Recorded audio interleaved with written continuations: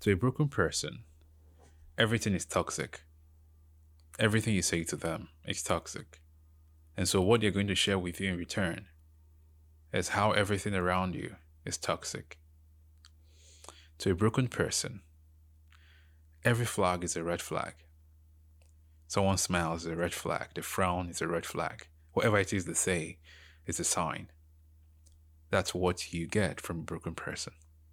But when they come to share with you, they share with you with so much knowledge, so much understanding. They dish out amazing experiences, emotional stories, things you would want to believe. Be very careful. You're going to get yourself into trouble. You're going to mess around with yourself if you don't pay attention to your own self. It's okay to learn from other people's experiences, but don't learn from a broken person.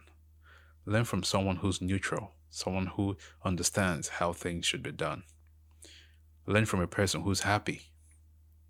Yeah. Find a person who's happy and learn from them.